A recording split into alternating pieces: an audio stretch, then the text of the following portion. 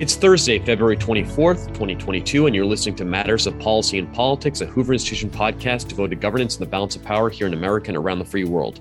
I'm Jonathan Vertis, senior writer at the Hoover Institution, and I'm sitting in the chair of Bill Whalen, the Virginia Hobbs Carpenter Distinguished Policy Fellow in Journalism, so that he can answer questions and provide commentary about California policy and politics in which he is well versed. Bill Whalen, in addition to being a Washington Post columnist, writes weekly for Hoover's California on Your Mind web channel and edits and publishes Eureka, a quarterly forum featuring analysis and commentary from Hoover scholars and California's top thinkers. Whalen is joined today by Lee Ohanian, Hoover Institution Senior Fellow and Professor of Economics and Director of the Ettinger Family Program and Macroeconomic Research at the University of California, Los Angeles.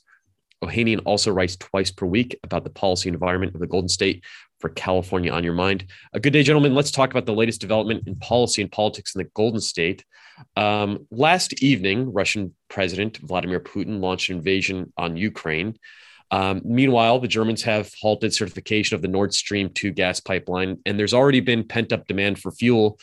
As America and the world are recovering from the COVID-19 pandemic, it's been speculated that oil prices will soar for over $100 per barrel, and in California, it could soar over $5 per gallon.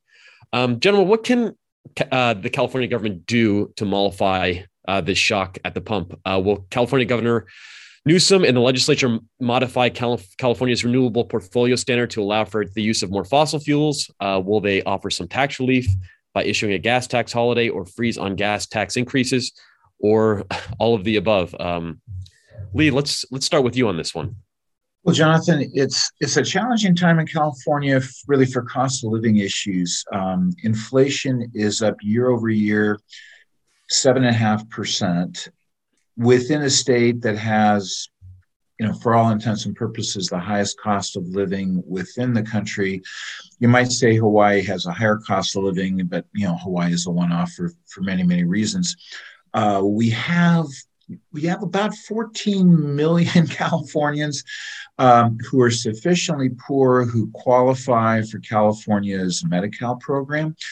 So when we say that Californians are really, really stressed in terms of the budget, they really, really are. So one of the things that really hits lower income households, middle income households, are energy costs. Right. California already has, I believe, the highest gas taxes in the country at 51 cents a gallon.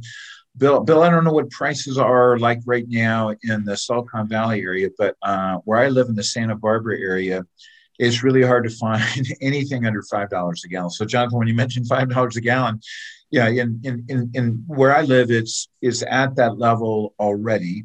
Mm-hmm. The price of oil on the world market right now, depending on the quality and details like that, is between $92 and $98 per barrel, up from $65 just last December. So just less than 3 months ago. So we have this challenge. This is a challenge that really resonates with voters. I mean, when you talk to voters, what do they care about? Energy costs and gasoline costs are right up there. Californians drive a lot. So there is the automatic increase in the gas tax that's coming this year. Newsom has spoke about putting that on a holiday. He's talked about that within the context of his budget that will have to be negotiated between now and the start of the next fiscal year.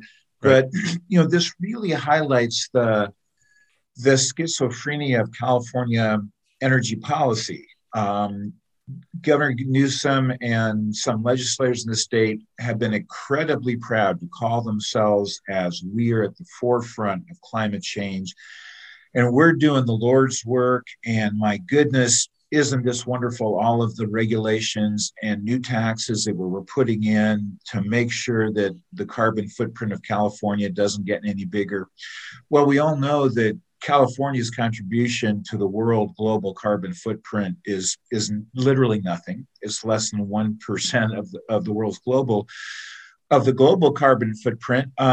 But yet, by putting in all of the taxes and regulations that are trying to push consumers away from fossil fuels into electric cars and so forth, green energy, What that really does is it really punishes the lowest income households, the middle income households.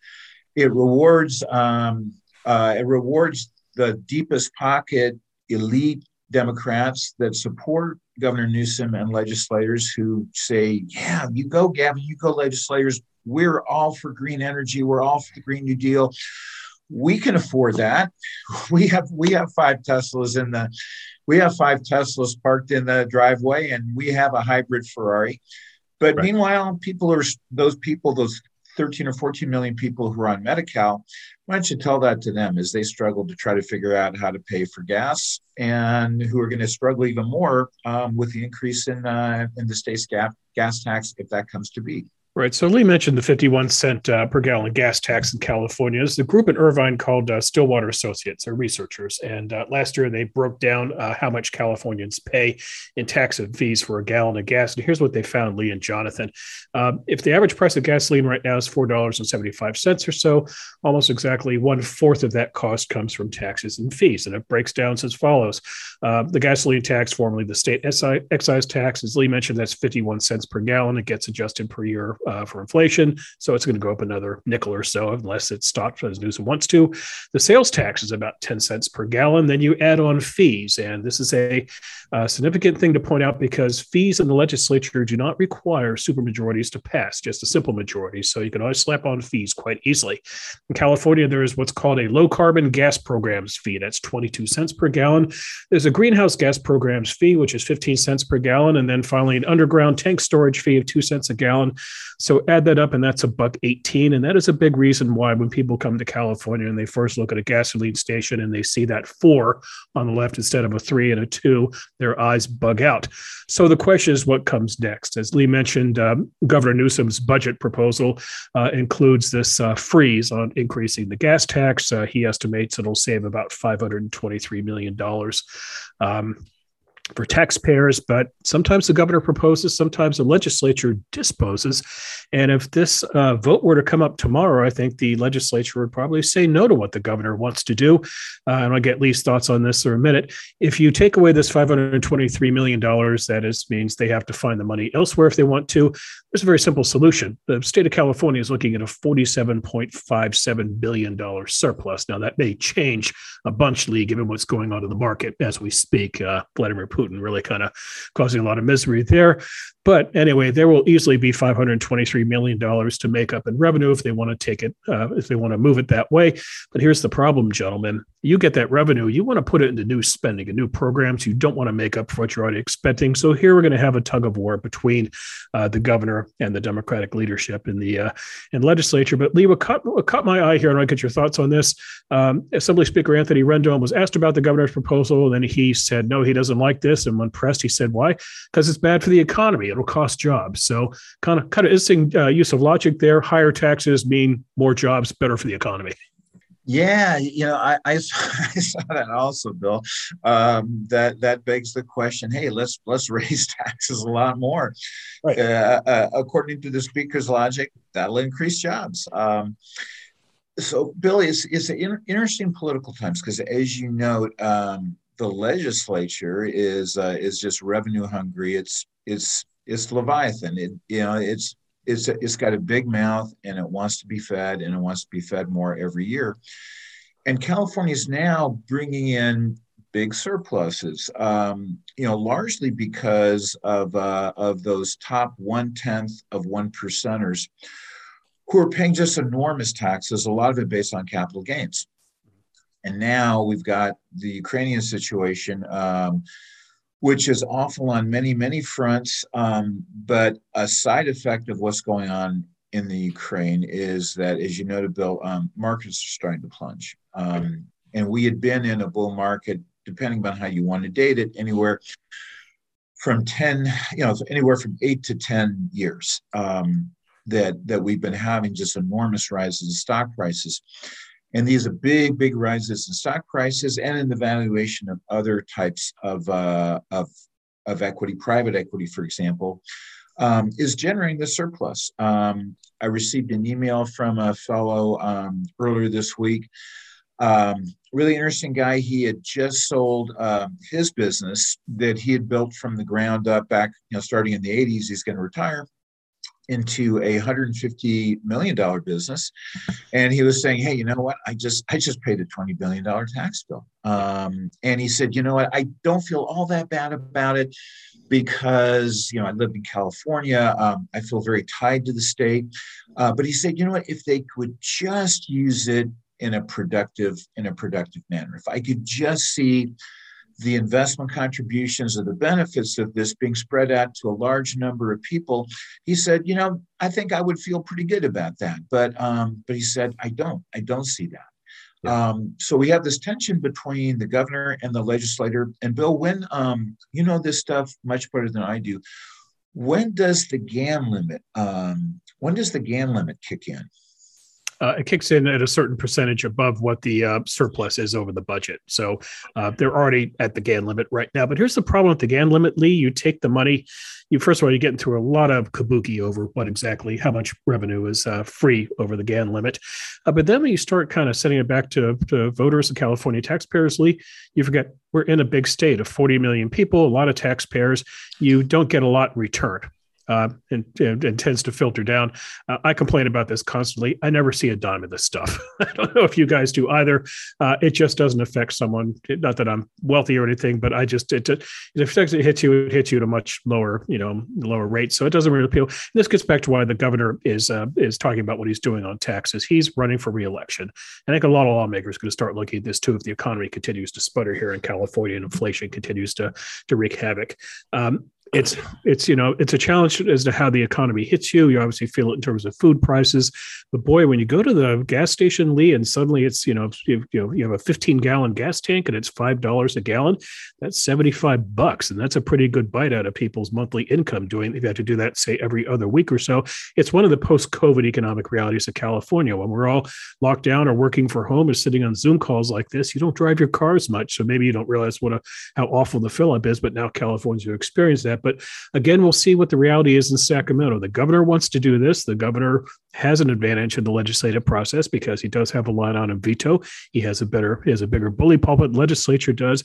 We'll just see if the speaker and the Senate leadership is going to dig in his heels or not. My feeling is they'll probably cave to Newsom at the end of the day. But right now, they just seem really reluctant, Lee and Jonathan. I think simply because they don't want to say goodbye to $500 million.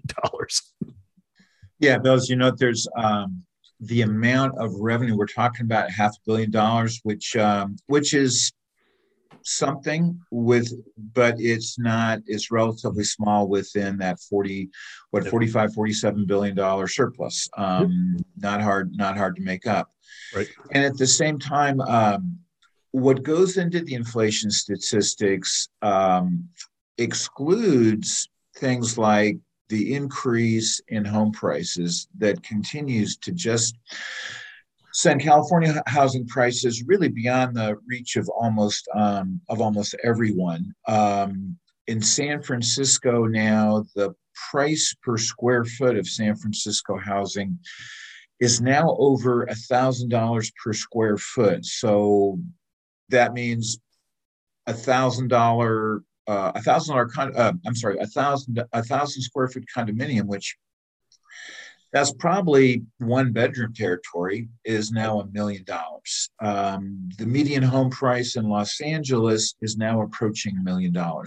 And of course, LA is a very, very large area, geographically very diverse, including a lot of low income areas. So when we talk about $1 million median home price in Los Angeles, you look at anywhere in what's known as the West Side, Beverly Hills, Hollywood, Westwood, Santa Monica, and so forth. Those medians are getting in the neighborhood of 2 million, right, if one is looking at single family homes. San Diego, which is a sprawling area, enormous, lots of geography, lots of land out there. San Diego, the median home price is now $850,000. Right. So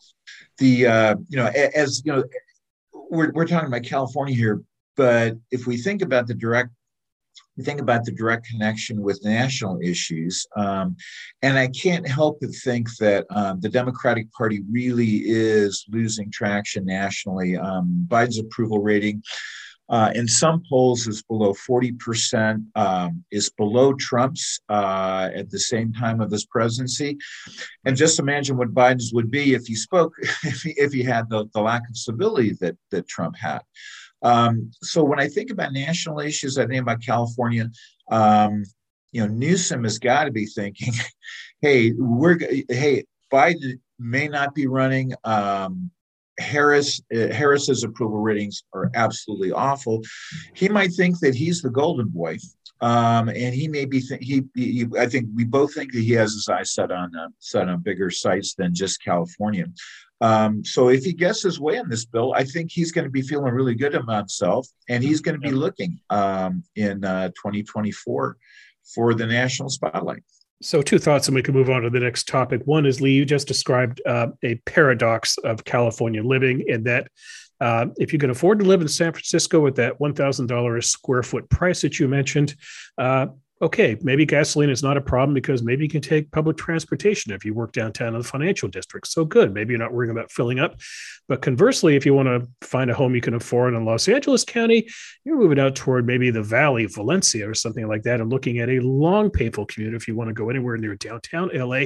Now gas is quite relevant. So there you go. You got, it's kind of, you're kind of trapped in that regard. But as for gasoline and what's going on in Ukraine and the bigger energy picture, what strikes me is just how in California there's an opening here to talk about just what we're doing with statewide energy. We want to be very reliant upon renewables. We will not frack. We're shutting down our nuclear plant. There has to be a conversation about fracking. There has to be a conversation about fossil, because we're just not going to give it up overnight. But it just doesn't seem to be a conversation that's going to happen here. Maybe because we're just a big blue fortress or not, but it just seems that we're missing a chance to have a conversation about really how vulnerable we are on the energy grid. Oh, absolutely. Absolutely. We still use lots and lots of fossil fuel. Right. We still have nutty policies in which, now virtually every public utility, and again, this is really going to hit home to lower income and middle income households.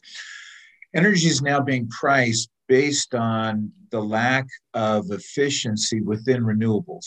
So during the daytime when it's sunny or when the wind is blowing, California can make a lot of energy. At nighttime or when the wind is not blowing, California can't store that energy. There's not currently a feasible large-scale storage solution for renewables from solar or wind. So what's happening now is that utilities are pricing electricity much, much higher from 5 to 9 p.m., which is the time that families get home from working the two jobs and, again, trying to pay the energy bill, trying to pay the food bill, trying to pay the rent bill, trying to help kids with homework. And again, this is the consequence of an energy portfolio that's really, really been driven more by policy preferences of a small group of people, really, than in terms of economics. I usually, I don't know. Let me just apologize to the French before I say this, but I usually don't think of France as being ahead of the curve in terms of the most sensible economic policies. But you look at France, and for the last 4 decades, they have generated about 80% of their electricity from nuclear sources. Mm-hmm. Nuclear power today is just, from what I understand from people who work in that area, just so much remarkably more safe than it was back in the day. Right. And as you noted, that's an area we're not even willing to discuss or consider. And I haven't met anyone who works in the energy arena who agrees with that vision, that nuclear should not be part of the conversation. So again, this really reflects, I think, more political preferences, social preferences of those who really, really support the Democratic Party. It's not realistic in terms of the economics, and it doesn't respect the pocketbooks of what you might call the rank and file Californians. Yeah, and it's also a reminder, Lee, and we will get next subject here, of just kind of sometimes how utopian public policy can be. The governor wants to move us to renewables. He wants to get off the fossil habit. There's a school of thought that the surest way to kick people off the fossil fuel habit is to make it so expensive they can't afford it, and so they will shift. It's the same reason why you put a huge tax on cigarettes, for example, just make it prohibitively expensive. But what you notice, it gets toward $5, and the governor caves because why? Now there's a political liability. So So anyway, so there you are. So, well, stay tuned and we'll see what happens this summer in the legislature. We'll see who blinks first on this one. Lee, let's talk about your California on Your Mind column this week. You write about how San Franciscans voted to recall 3 members of their school board in a landslide, ousting Allison Collin with 79% of the vote, Gabriela Lopez, the board's president, with 75% of the vote, and Faga Moliga, the board's vice president, with 72% of the vote. Lee, you write, quote, San Francisco voters had to learn this the hard way. They picked school members with highly idiosyncratic and personal agendas that had little, if anything, to do with providing San Francisco kids with a quality education, unquote. Throughout the COVID-19 pandemic, the school board failed to provide a timeline for the reopening of schools, prompting the mayor, London Breed, to make the unprecedented decision to sue the school board. Last fall, San Francisco schools became the last of the Bay Area schools to fully reopen. Bill and Lee, number one, is Mayor Breed capable of replacing these members with less extreme people? And number two, will these events cause the politics of the city and the state at large to at least moderate some? Jonathan, I'll be interested in hearing Bill's thoughts about what this means going forward for San Francisco and the Bay Area, which is people, a lot of San Francisco voters, a lot of voters in the Bay Area, including Berkeley and so forth, politically extremely liberal. They would proudly say they're progressives. They would proudly say, yes, I am an active anti-racist and pro-green energy. And, you would go down the list what defines a progressive or someone who's extremely liberal politically. But, it's funny. There's an old saying in Spain. This is from one of my former PhD students who grew up just outside of Madrid. And he said, in Spain, we have this old saying that goes something like, anyone who has a daughter becomes conservative when they become the age of 16. And so what that means to me for today is anyone who has a child in San Francisco public schooling, suddenly becomes a non-progressive, at least as far as it goes with respect to schools. Because San Francisco school performance, with the exception of 1 or 2 schools, certainly at the high school level, such as Lowell School, is very, very low performing. Hispanic kids, Black kids, their competency in science and math particularly, only about 15% are judged to be at grade performance or above.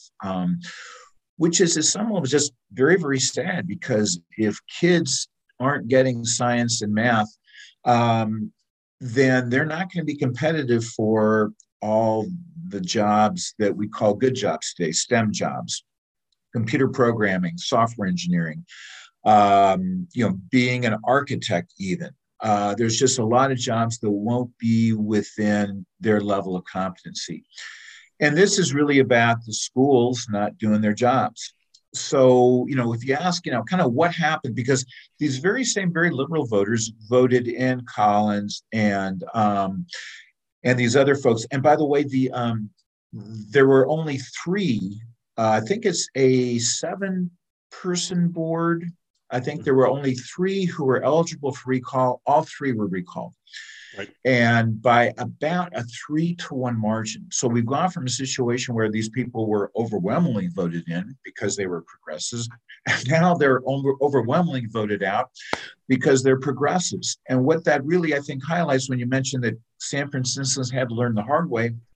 Yeah, the hard way was they failed in their jobs. They didn't reopen schools. Even though lots of schools in the Bay Area were reopening, SF schools remained closed. They weren't fully reopened until just this past fall. Who was really losing out on this? Well, it wasn't kids from wealthy white families who had tutors and who had Khan Academy, who had all sorts of alternative ways to learn. The losers were the kids in very poor households that didn't have a working computer, didn't have reliable internet, who were latchkey kids. So it was ironic that the most anti-racist school board in the country was just completely abandoning the people who they promised to support. And the president of the school board, what did she announce when the recall took place? Well, sadly, I wish she had recognized, hey, we made some mistakes. and we should have done some things differently. She said very predictably, oh, this is all about white supremacy. Right. Well, no, it wasn't. This was Asian American voters really being upset because they were called effectively white supremacists by Allison Collins, the person who was recalled with the largest vote at 78%. She had tweeted out that Asian American kids come from families who play the white supremacy game in order to get ahead. And now this is supposed to be the people who are looking out for children's learning. They didn't get schools open. And in fact, when London Breed filed a lawsuit, what they found out is that there was no plan at all. Nothing had been done about what's required to get our schools reopened again. What the school board was spending time with was renaming schools. So what became most important to them was, effectively their priority was, we're anti-racist, and schools named after George Washington and Abraham Lincoln and Thomas Jefferson, they must be renamed. These people are a scourge on our history, and they no longer can be represented in the San Francisco School District. We have to choose new names for the Lincoln School and the Washington School and the Jefferson School. It didn't stop there. They wanted to choose a new name for Dianne Feinstein Elementary School. They wanted to change the name of the Argonne Elementary School. Argonne is the name of a forest in France where a World War I battle was fought, and some San Franciscan soldiers who happened to be from that particular neighborhood distinguished themselves in service. Now, why we should be worrying about the name of a forest that a school's named after and not reopening schools, that's what really got to people. So we go back to the idea of, hey, what do people want? Well, you hire a plumber to come out and fix a leak. You hire a roofer to come out and put a new roof on. You hire a school district board to educate your kids. They miserably failed at this, and in the meantime, so many kids left the school district. They're now facing $125 billion deficit. So this was just abject failure. Breed is going to be in the position of appointing new people. And it's, what I find interesting, Bill, about London Breed is that she was elected to be mayor of San Francisco. She is a liberal, but I think she's saying, as she spends more time in her job, that what San Franciscans thought they wanted is not really what they want. And so we'll see who she replaces them with, whether they're going to be more pragmatic, sensible people who really have their eye on the ball, or not. Yeah, allow me now to play the role of the serious cynic here when it comes to all things San Francisco. To understand San Francisco, first of all, understand this is a city that has more dogs in it than it has children, and that's in part because couples have children, they raise them in the city for a few years. So when it comes time for school, they look for other parts of the Bay Area. They come down the peninsula toward Palo Alto. They go across the Bay to the Oakland Hills, better school systems. In short, if you stay in San Francisco and raise your kids there, you cannot afford a private school, then Lowell High School is kind of your sanctuary because it's the best high school in San Francisco and it's based on merit-based admission. When the Supes wanted to change that to a lottery for admission, they stirred up a hornet's nest, in part Asian voters, as Lee mentioned, but other parents as well. In other words, everybody who had a stake in the game.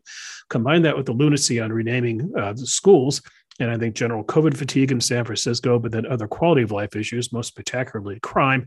And that was kind of the perfect storm, the witch's brew for running these people out on a rail. Now, the mayor, of course, I think she wet her finger and I think she saw this coming. So she jumped on the bandwagon. The cynic tell for me is where she goes from here. As Lee mentioned, who does she replace? These are temporary replacements because there's an election coming up in November. Who does she put in as temporary replacements? Does she put in kind of the status quo? Or does she go for more firebrands who are going to kind of, stir up trouble, if you will? Good trouble, I think, in that regard.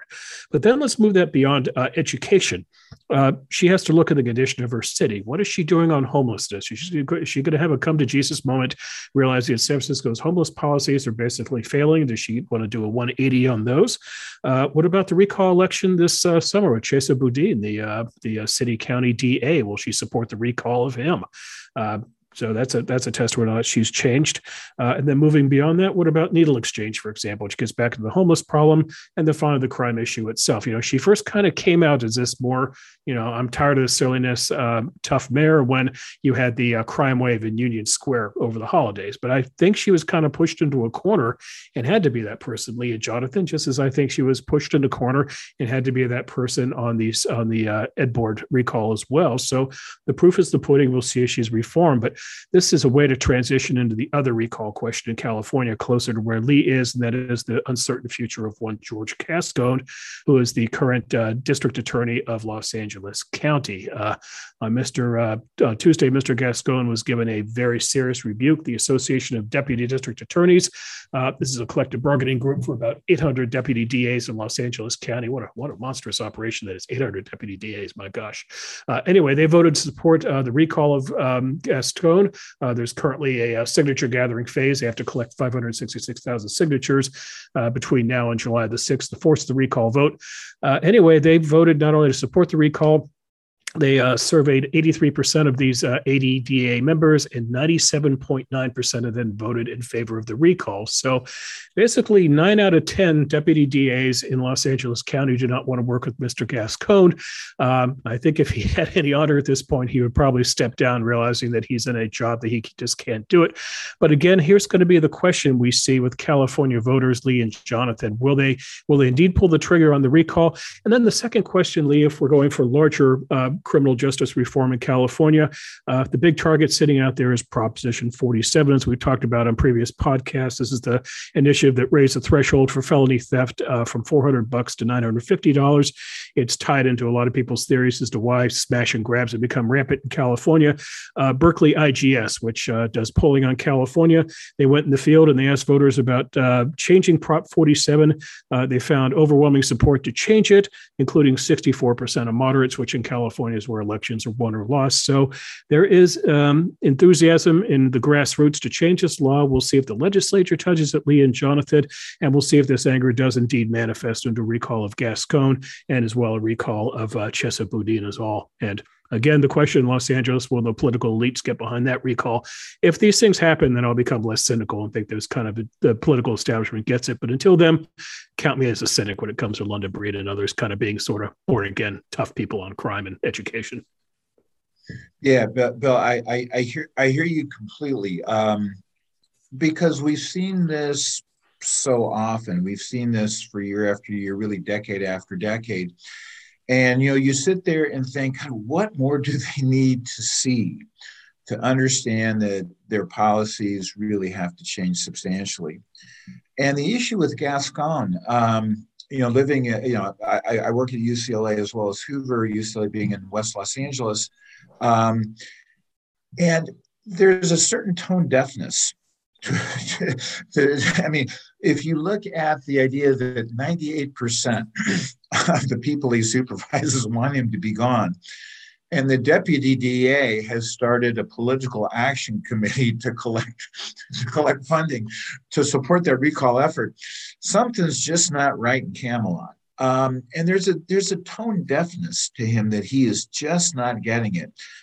Just a couple of months ago, in December, he gave an interview. He held a press conference because he's only been in office. He really has only been in office just a little over a year. Mm-hmm. So he talked about all just the wonderful work he's done, about having more lenient sentences, that the LA County is safer today than it was when he was elected.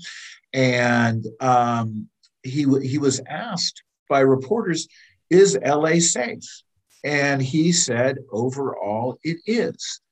And you wonder, how can a person say this when crime rates are up 30-40%? Violent crime is wildly up. Coming from UCLA, one of our graduate students, she was working in political science, getting a graduate degree, and as a part-time job, she worked at an antique store near Hancock Park, which is very high income area. And she was in there by herself, and a homeless person came in and stabbed her to death. Right. So he has such a tenure for saying things like, yes, LA overall is safe. It's not. No one besides Gascon is claiming LA is safe. So there just is something very, very wrong with what's going on in the DA's office. And, I don't know. I would think that Garcetti would say to him, 97.9% of your rank and file prosecutors don't want to work with anymore.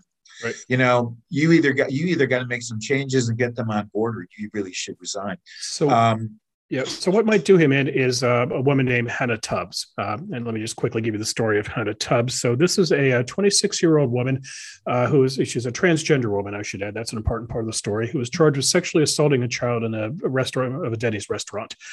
Gascon insisted it was right to allow her. She's 26-year-old. He insisted it was right to allow her to plead guilty in juvenile court, even though she's 26-year-old, because she was 17 at the time of the attack. Because she did so, she pled guilty in the juvie court. Her sentence was 2 years behind bars. Then suddenly last weekend, Gascon had a change of heart on this, and he sent out an email statement in which he said his approach was incorrect. And he said, quote, "The complex issues and facts of her particular case were unusual, and I should have treated them that way." This was not, again, a come to Jesus moment. He did this because Fox News was about to publish a story saying that when this woman was in jail, she was basically mocking the light sentence. And so it was just an affront to him. So this kind of added fuel to the fire. So by the way, with Gascon, important footnote, he is the co-author of Proposition 47, and he is a former DA from San Francisco. There's a very cautionary tale to California voters. You get a very thick piece of mail every election. It's your voter guide. You got to read it, folks, and kind of find out more about the people you're voting for, because if you've taken a long, hard look at George Gascon in Los Angeles County, you might have come to a one-word conclusion, which is yikes. But voters sometimes just overlook these things, and so there you are with Gascon. So again, we'll see. July 6th is the deadline for collecting the signatures then. And, Lee, if this is indeed kind of a forest fire, a brush fire, to use a very unfortunate California metaphor, we'll see if this thing continues through July. Yeah, Bill. And when you mentioned that Fox News story, apparently they obtained emails from the DA office, and you kind of know who leaked those emails. I was part of that 97.9%. They leaked emails saying that Gascon knew about Hannah Tubbs, what she had said about mocking her very light sentence. Gascon said he had no idea about this. Emails show something else. And Bill, when you indicate, who's supporting these people, because Gascon had been from San Francisco, he had an established track record. It brings me back to Chesa Boudin's election, the current San Francisco DA who will face a recall election in June. And you mentioned, what's London Breed going to say about this? Well, when he was elected, Breed was supporting his adversary, is the other candidate, another Democrat. And what I recall from Boudin's election is that he really had very little support from big name politicians inside California. I remember Bernie Sanders was one of Boudin's major supporters, all the way from Vermont. So yeah, it's Californians, in my opinion, San Franciscans and Los Angelinos made bad choices here. You sort of ask, well, what didn't you know about these people? And I think it was all there for the knowing at the time of the initial election. And these people have been in office a little over a year in Gascon's case, maybe about 2 years in the case of Boudin. And you have to kind of think. You would like to think that voters should be asking themselves, we're recalling the people we voted in just a little while ago. Maybe we should pay more attention to this. Right. Bill, let's talk about your California on Your Mind column, the topic of your California on Your Mind column, which will be out tomorrow. At the end of March, California's pandemic state of emergency will expire. Since March 2020, Governor Newsom has twice extended this emergency. The advantage of keeping the state of emergency is that it plays on the safe side. On the negative side, the nation is fatigued by the pandemic and are seeming to say that, it's just time to move on. Looking at it from the cynic's perspective, would Newsom be willing to relinquish the enormous political authority he amassed during the pandemic, especially that he was given the power to amend state voting laws, or acquired that power to amend state voting laws that benefited Democrats, and doling out government contracts that benefit big donors? What's good politics for the governor, Bill? The good politics would be to give this up at the end of March. You figure it this way. Last week, he and California's health secretary did a public event in Fontana, I believe, Lee and Jonathan. And they didn't say that COVID was over, but they sort of subtly suggested, without using the word, that we've gone from pandemic to endemic. In other words, COVID's going to be with us, but we just have to learn to deal with it. But we got to kind of get back to normal, if you will, without using the E word. But here's the challenge. And the challenge is the California law itself. So the governor can claim an emergency under the so-called California Emergency Act, and specifically, when you get very egg-headed now, you go to section 8629 of the law, and it says the follows, and I'll read it for you. The governor shall proclaim the termination of emergency at the earliest possible date that conditions warrant. So notice that conditions warrant. So it's subjective. He can decide when the emergency is ended on his own. He doesn't have any kind of metric for it. You go to the next sentence of the law, and what does it say? Quote, all of the powers granted the governor by this chapter with respect to a state of emergency shall terminate when the state of emergency has been terminated. In other words, nothing's over until we decide, as I said, in Animal House, and then it goes on, or by proclamation of the governor, or by concurrent resolution of the legislature declaring it at an end. So this is a long way of saying that either the governor can decide that it's no longer an emergency, it is over, or the legislature has the power to do so. Now, the governor enjoys having this power, clearly. That's why he's been doing this for 2 years. It's allowed him to do a lot of things to his personal and political benefit. On the political side, for example, he used it to change California voting law to send everybody a mail-in ballot. In theory, that benefits Democrats, as there are more Democrats in California than Republicans. He also used this to shortcut procedure and hand out a lot of sweetheart contracts to donors and friends as well, something a legislation should be looking at. But it's that tricky part of the law saying concurrent resolution of the legislature. In other words, the legislature could step in tomorrow and say, it's over. We're calling it a day. But here's the problem, Lee and Jonathan. They belong to the same party as Newsom, but also they're kind of beholden to the governor because they're about to go into negotiating a budget. They've got bills to sign this fall, and to end the emergency without the governor buying into it, in other words, challenging him on this, it would be embarrassing him, and he'd probably strike back at them. By the way, while we're talking about this, kudos to Melissa Melendez. She's a Republican state senator. She has been a bulldog on this for a couple of years now. This is a classic example of a problem that goes just untended by the legislature because they don't want to ruffle the governor's feathers because the system works to their advantage. She's been at it. She's finally forced the Democrats to have a hearing in Sacramento on March the 15th. The problem, though, is that they're not going to dig deep into what the governor's done with his emergency powers. They'll probably just gloss it over and move on. But I guess it does show persistence does pay off. But I don't know, Lee, when's an emergency not an emergency?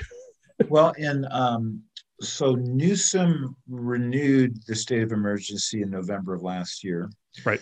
And so what effectively he was saying at that time, which was a time when COVID cases in California had declined by 90%.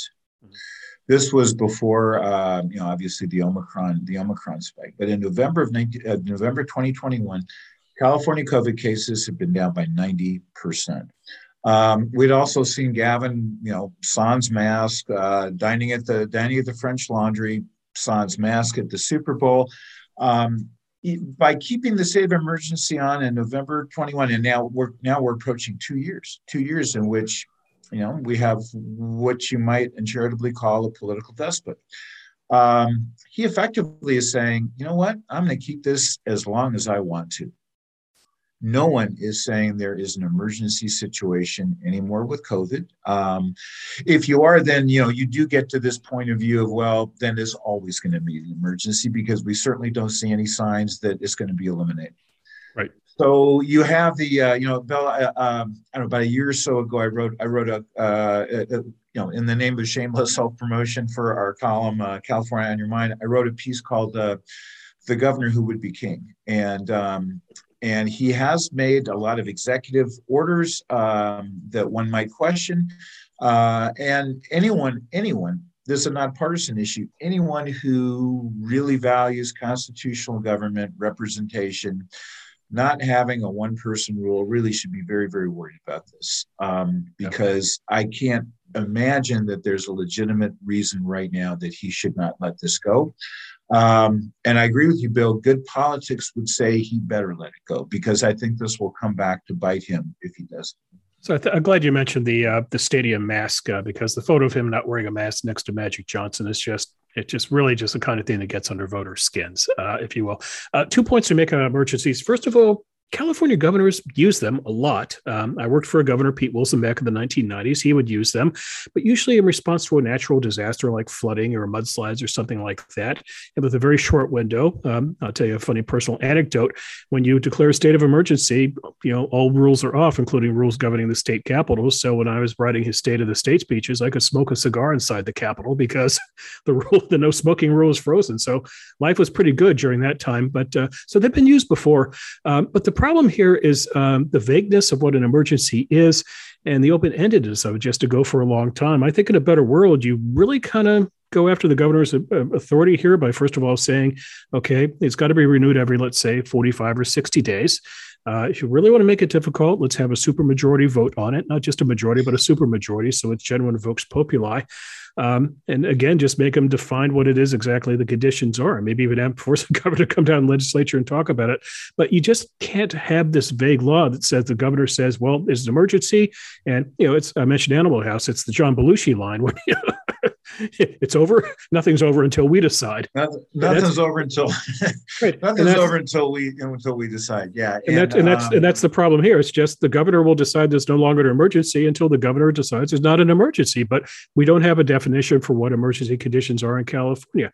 Now, 2 years ago, when the thing was spiking and people were dying, but when the governor's at a stadium and people are just kind of throwing away their masks and people want to get on with their lives, it's hard to sell the emergency thing. So, yeah, again, Lee, I think it just makes all the political sense in the world for him to let it go in March. Yeah, and